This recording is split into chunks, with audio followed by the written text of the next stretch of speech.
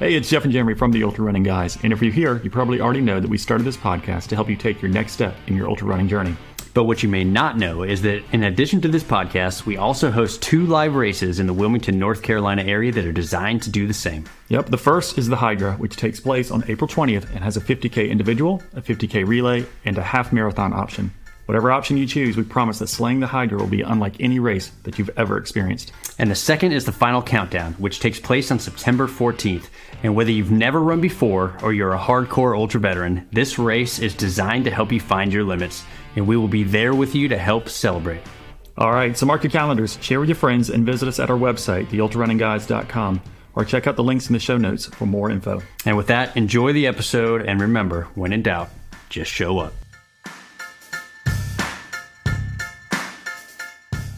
And welcome back to the Ultra Running Guys. You got Jeremy Reynolds and Jeff Winchester of the Ultra Running Guys. And the reason that we're here is to help you take your next step in your ultra running journey. If it's your first time plugging in with us, welcome. We appreciate you. Hit the like, the subscribe, all that good stuff. Share with your friends if you're finding the value. And if you're back for more, your family, we absolutely love you. Well, here's the thing. We started this podcast a few years ago. And a few months ago, we decided to help you take your next step in your ultra running journey, you need to know what that step looks like. So we started this race spotlight series, and it's been a whole lot of fun. And you're going to see in this one, being from North Carolina, it's special to us. But Jeff, why don't you tell us what we're getting into tonight? You see, I thought we were going to talk about a vacation destination race instead. But seriously, no, we are talking about a race that is tried and true to us. It's nearby to us. It is located in the Outer Banks of North Carolina, and it is a home to 4 different islands and 12 coastal towns. And so if you've never been to the Outer Banks, it is on the barrier islands of North Carolina, and it will span the entire coast. So just a little bit more, to make it better, they are the home of a 100-mile race known as the Blackbeard's Revenge 100.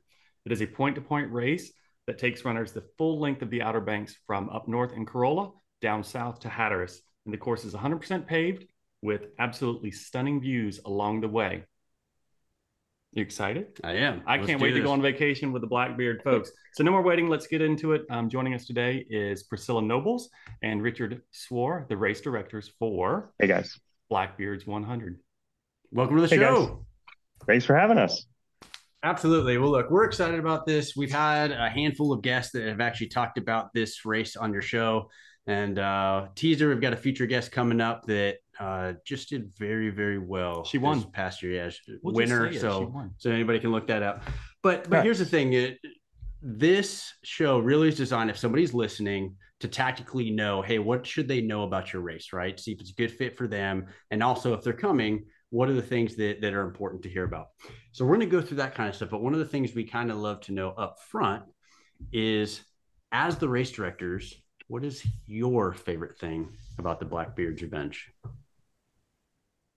So it's funny, you guys promote or introed this as like a vacation destination, and so you would think that it would be the weather, but the weather is probably my least favorite thing about this race at that time of year. It is absolutely, it's one of the challenges of this race, and one of the more fun parts is the weather switches on no notice, and it's always interesting. It can be great or it can be horrible, but for me, I've been biking and running the Outer Banks for decades, and just bringing other people to that location. And we have a lot of beginners, and a lot of people who have never done it before, seeing them accomplish something for the first time.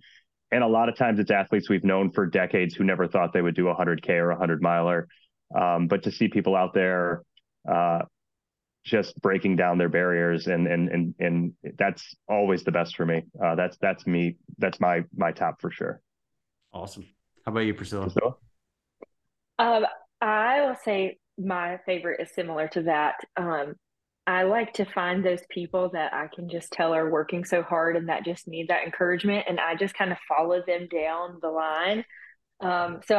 Rich knows I followed one lady for like 60 miles, and I was like, okay, I just go aid station to aid station, and I would meet her there along the way, and it was my turn to take a rest. And so Rich called me and he said, somebody's at the finish line and they had to talk to you right now. And so I got to video call her and talk to her when she crossed the finish line. So mine is being with my athletes down the way. And what a cool place to do that. Fantastic. We're huge on community. It sounds like that's a big piece for you both, kind of the connection with the runners. It's a unique, I don't know if it's so unique, but we get a lot of, pretty high end ultra runners. Lee Whitaker's wins it most years, and he, doesn't slow down even for a second through each aid station.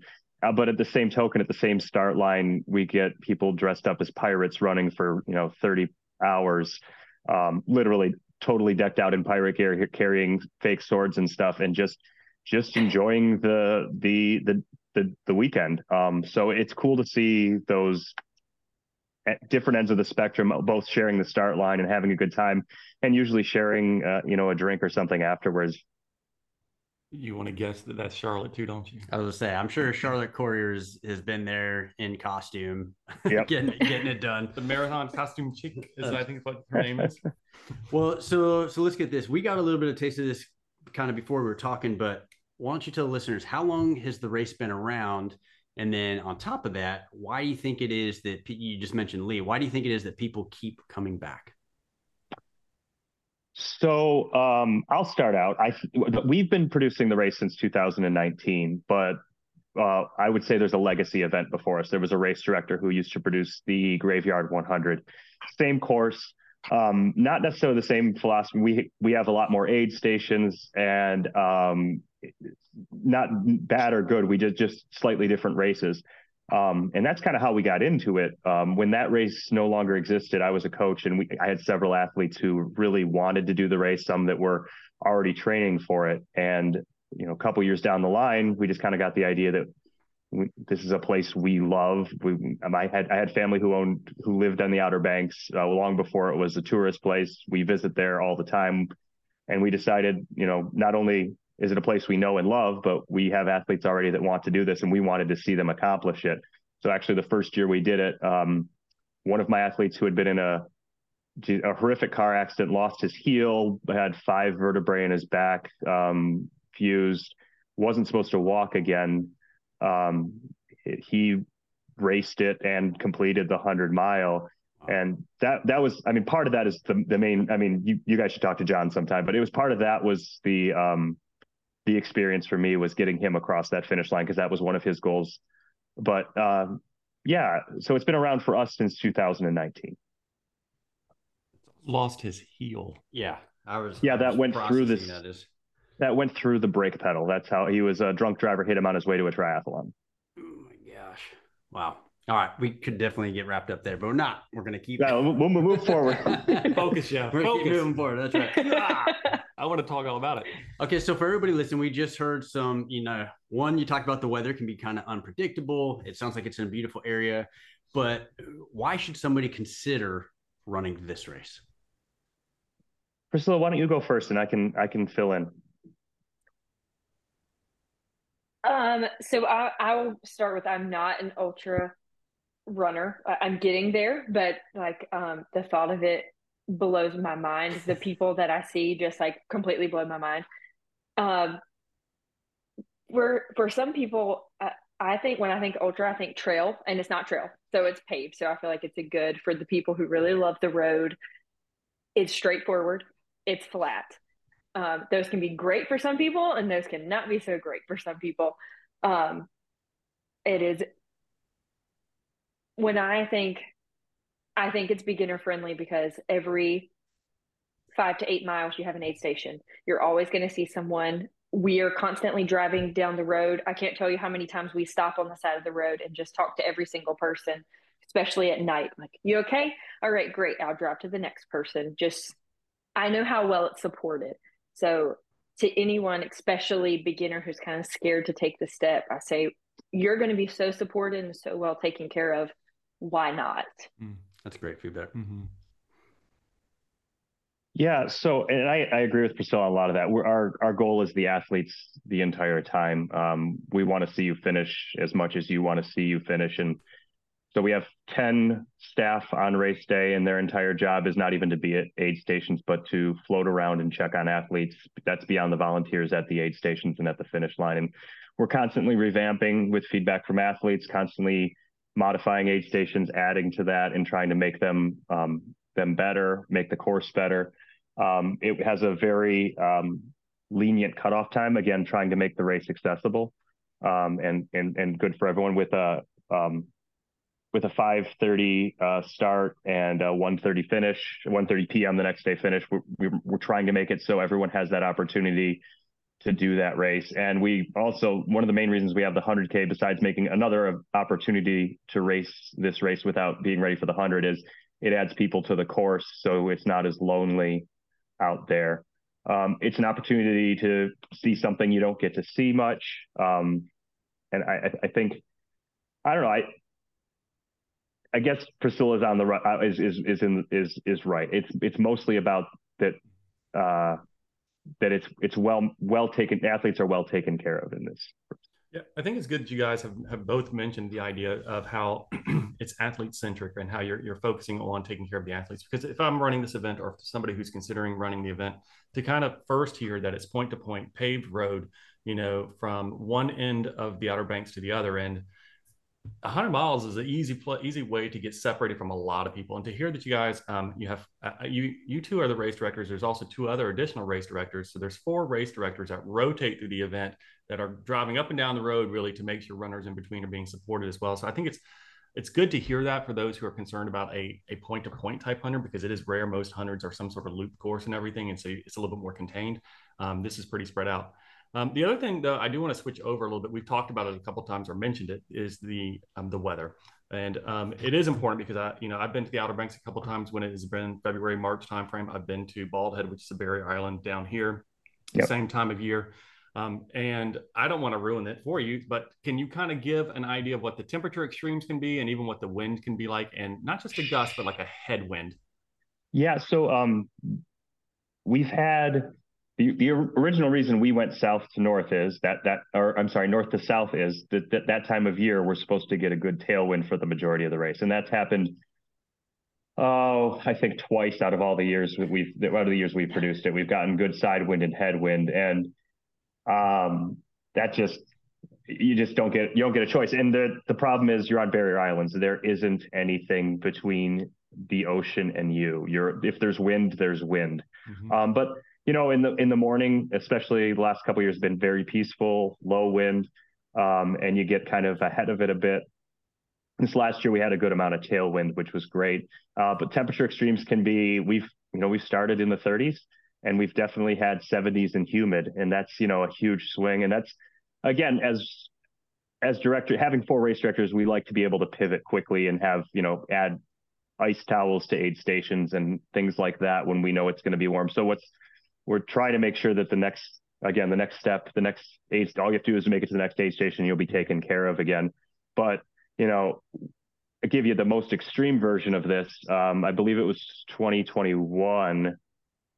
We had what was a beautiful day, and the storms were not really supposed to get us. And we got everyone basically over the bridge. We had one group that hadn't made it over the halfway bridge, Bass Night. And a storm came through that was just treacherous, like inches of rain an hour. And at the finish line, there was a water spout. My wife called and said that there was crushed up seashells being rained down through the tent. When we got to the finish line, there was actually a layer of seashells, which was not supposed to be there. And it was like that is and then, we got back to the race. We actually paused everyone for a few and tried to take them under shelters and brought them back to where they could be. We had everyone out everywhere, but there are weather extremes on the Outer Banks, and they come out of nowhere. So you really have to be prepared for anything. We tell athletes, if you get out, I mean, it wouldn't be an ultra if it was just easy. And that, like Priscilla said, flat doesn't mean easy. Resort town areas doesn't mean it's easy. There are extremes and difficulties in every race. So here's a couple takeaways for me. Is you mentioned it's beginner friendly because great support. It's a flat course. You've got 32 hours, if I did my math right. I was trying to do math quick in my head, right? But 32-hour cutoff. And it sounds like, a good training strategy would be do a lot of treadmill miles and have a spouse or friend throw seashells and water at you. A minimum. Just turn the fan on high blast once you start to get tired at the end. So yeah. But this is always, and there's been a few races we've talked to, especially kind of in this spring time frame, right? Because a lot of us are coming from colder temperatures, right? I mean, North Carolina. So you're in Michigan. I'm not going to talk to you about cold temperatures, right? But but it can be, to your point, coming out of the cold, and you may have something hot and you're not used to that. So I think that's just a point to take. If you're listening, kind of know that, it's almost expect the unexpected. And luckily you've got 32 hours to kind of deal with any situation that the course throws at you.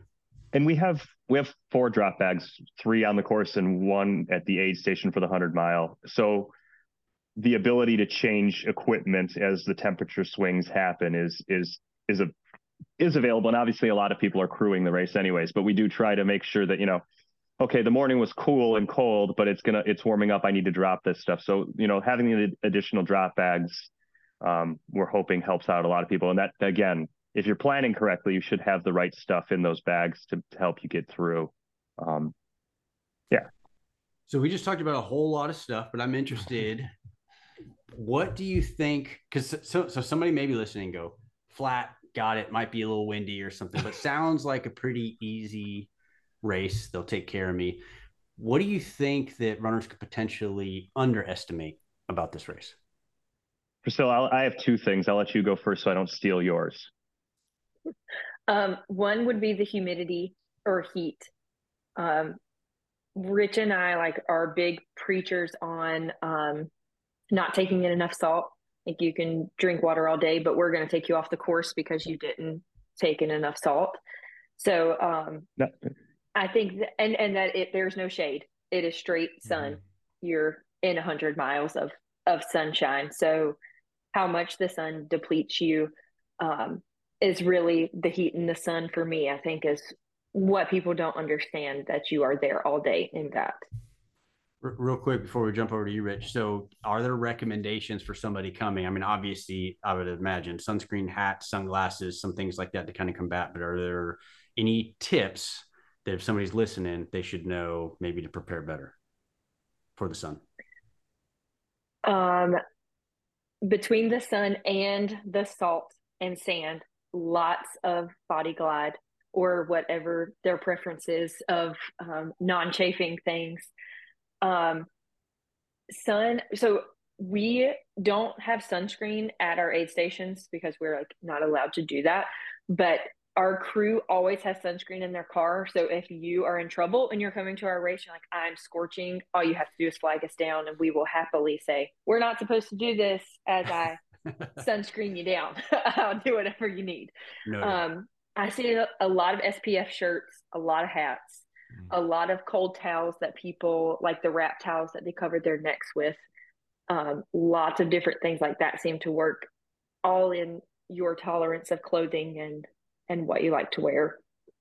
Good tips. There's also, and I agree, Body Glide, sunscreen, correct clothing, also pacing. You know that you're going to have some cooler hours in the morning, and then if you're going into the evening, which most of us will be into the night, you are going to have some cooler time there. It's knowing that all you have to do is get to that sundown and you're going to get some relief, and taking it easy.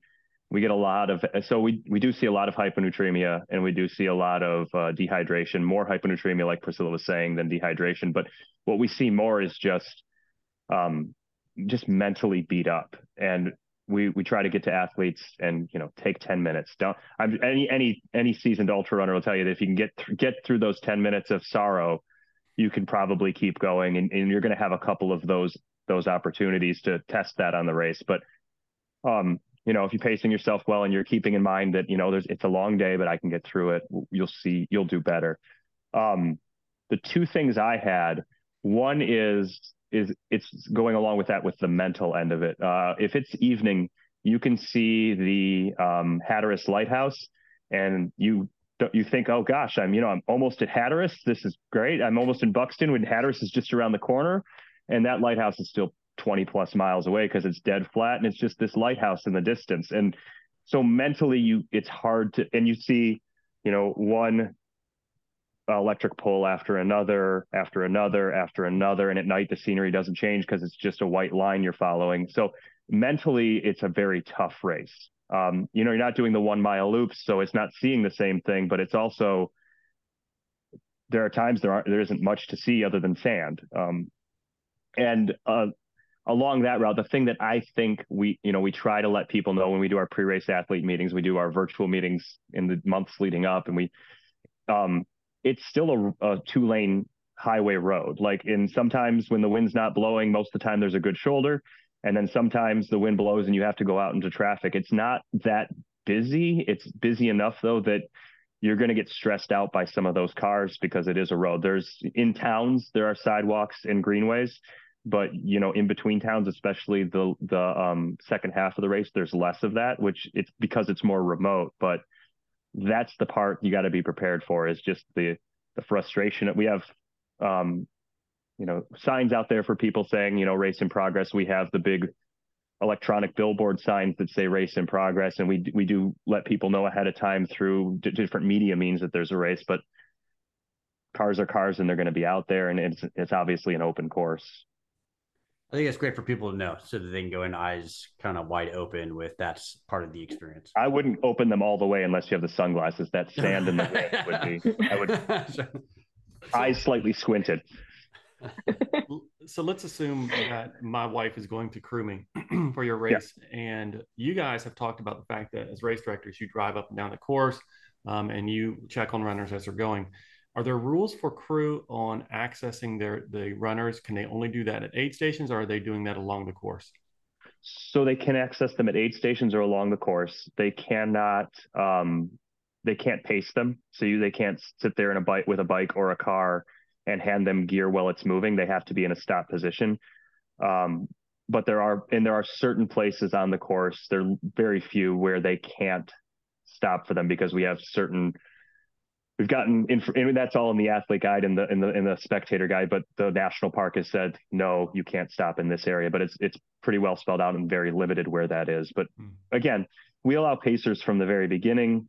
We allow crew to have access. Again, we're trying to make this as achievable as possible without literally, you being in a vehicle being carried along. We want you to accomplish your goals, and none of these things seem above and beyond. They just seem like what should be fair for someone trying to do something crazy.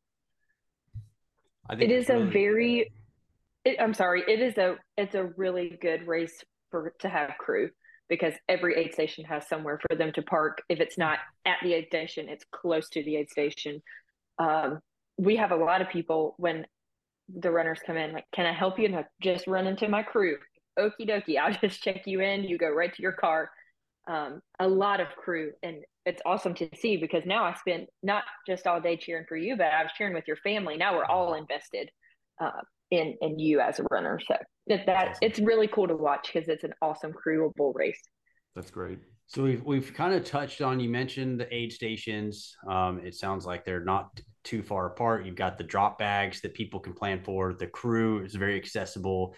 I think we've covered the majority of it, but what can somebody expect at an aid station? So if they come rolling up to an aid station, what do you have? What do you offer? What do you not offer? Like, what should people know there? Sure. So, I'd say we've been learning this year in and year out. We try to meet with athletes. In fact, we'll have another athlete meeting where we'll ask them to review our aid stations and make sure that there's nothing we're missing, because we're lucky enough that it's me and my wife that run the company, and Priscilla and Becky, who are great race directors. We can change anything on a dime if it helps. We never take anything away, but we're willing to add. But every aid station will have water and tailwind and a porta potty. We try to have something salty and something sweet at every single aid station. And depending on the weather changes, hot or cold, depending on what's going to be more useful. So to give you an example, aid station 11, I'm just looking at one: water, tailwind, Coke, ginger ale, quesadilla, cheese quesadillas, clementines, peanut butter and jelly sandwiches, salt tablets, and Huma gels. 7 is water, tailwind, Coke and ginger ale, boiled potatoes and salt, raisins, fig bars, gummy bears, popcorn, salt tablets, and Huma gels. And just pick one more: water, it's like tailwind, a buffet. Coke. Yeah. I'll say this: it's not going to be the same as something like Uwari, where there's 2 aid stations and they have a chef out there. It's awesome. You can just cook to order, because we have 18 aid stations and it's point to point. We try to make sure there's something for everybody, and that we have what everyone needs, and we've tried to add to it every year as we learn more what the athletes are asking for. But also, it's available online. from the get-go, so they can plan accordingly, which I think that's really important. Instead of just saying, we see a lot of sites that say there's some of this stuff, these are the kinds of things you might see at some of the aid stations.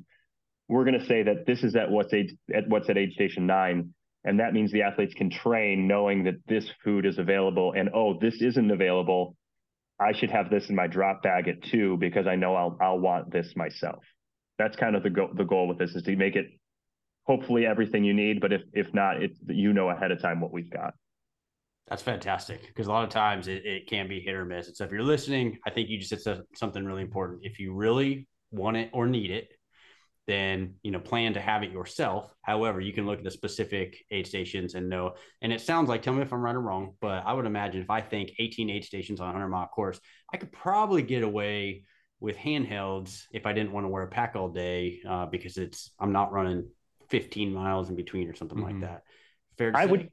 I would say yes. And I'll give you, early on when we put on this race, I don't think our aid stations were as stocked or as visible. We had similar stuff, but not as much. We've really beefed them up in the last couple of years, especially this year. And I think some athletes who went uncrewed were struggling. So we made a concerted effort over the last 2 years to really beef up aid stations and make sure that information's always been available. We want to make sure that we push it to people so they can see it. And we still always ask people to tell us what we can add if there's something that they don't see. So you're going to see it. And I'll tell you this, because of all the sand and wind, we've had to get creative, because we're going to actually have pictures of the food on the table, because we can't put all the food out there or else it just gets destroyed. So now people are like, I didn't see much there. So we're actually going to place images of the food on the table so that it can be kept cold or warm and not sandy, and also available in case of those extremes if they do happen. But it's our A1 goal this year and last year to make that a race that you can go station to station with a handheld and be okay. I like that idea. It's true. That kind of stuff will get sandy fast. It's a gritty grilled cheese. But I mean, Well, I was just gonna say, I'm very impressed with. It sounds like your willingness to listen, make the changes, and the fact of just putting the pictures out, because people were missing out on opportunities because they couldn't see it. Like, I don't think every race director would necessarily take the same action. Hopefully it would, but it says a lot about you guys. So it's a good idea. Yeah. Well, at least 2 of your race directors for this race, and they're both on the video call, are neurotic and get really anxious and hate seeing negative feedback. So this is kind of, it's more for us than for the athletes. We can't handle the negative problem. I don't want to get fix it real quick. We will fix it.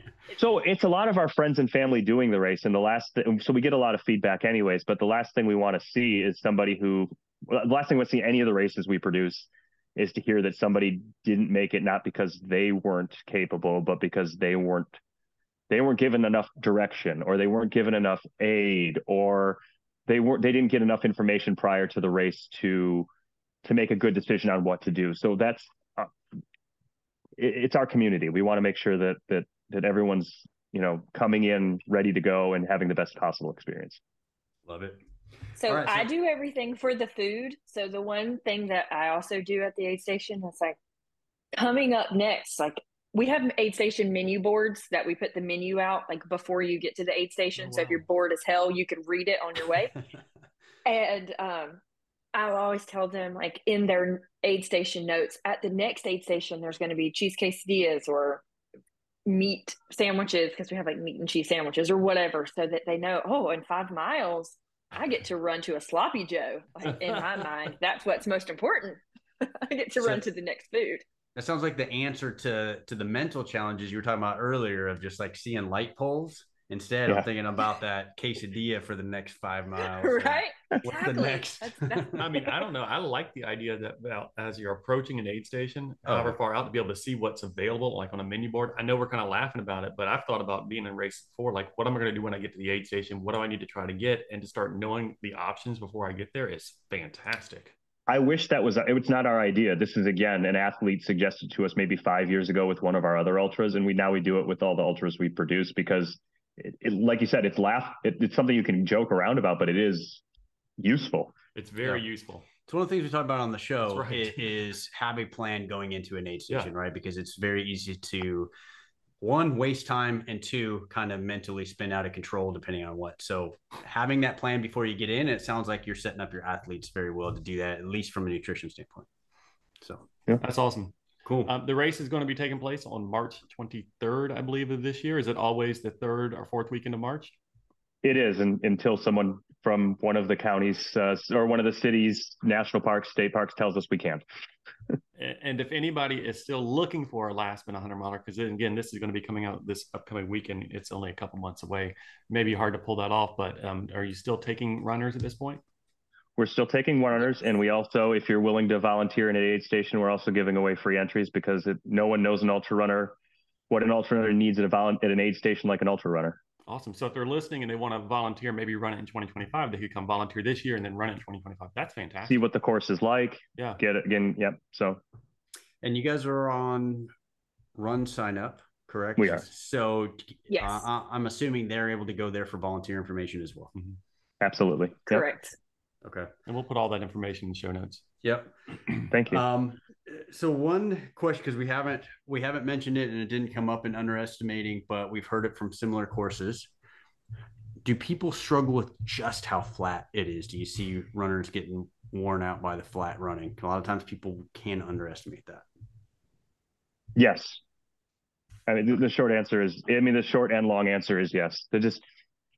You're using the same muscle groups over and over and over again, and the only breaks are when you go over a bridge, and those are few and far between. So it takes special training to do a flat 100 miler, and that's when you see guys that run straight through the entire time, and guys and girls. We've had overall female winners as well, but to see them go through and nonstop through an aid station and keep those legs churning like that, it means that they must have done some very specific flat ground cement training to not wear down quickly. Or they live where we live, because that's all we have.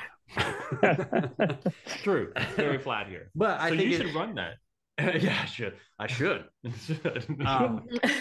But I think it's important. If for everybody that's been listening for a long time, they're probably like, got it. We got it. It can be tough to run flat. But this is where we've talked a lot on episodes, so you can go check it out.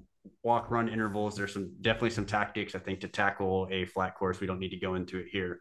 But I just wanted to bring up that point that everybody says, oh, flat equals easy. Well, there can be challenges that come along with that as well. So plan for that.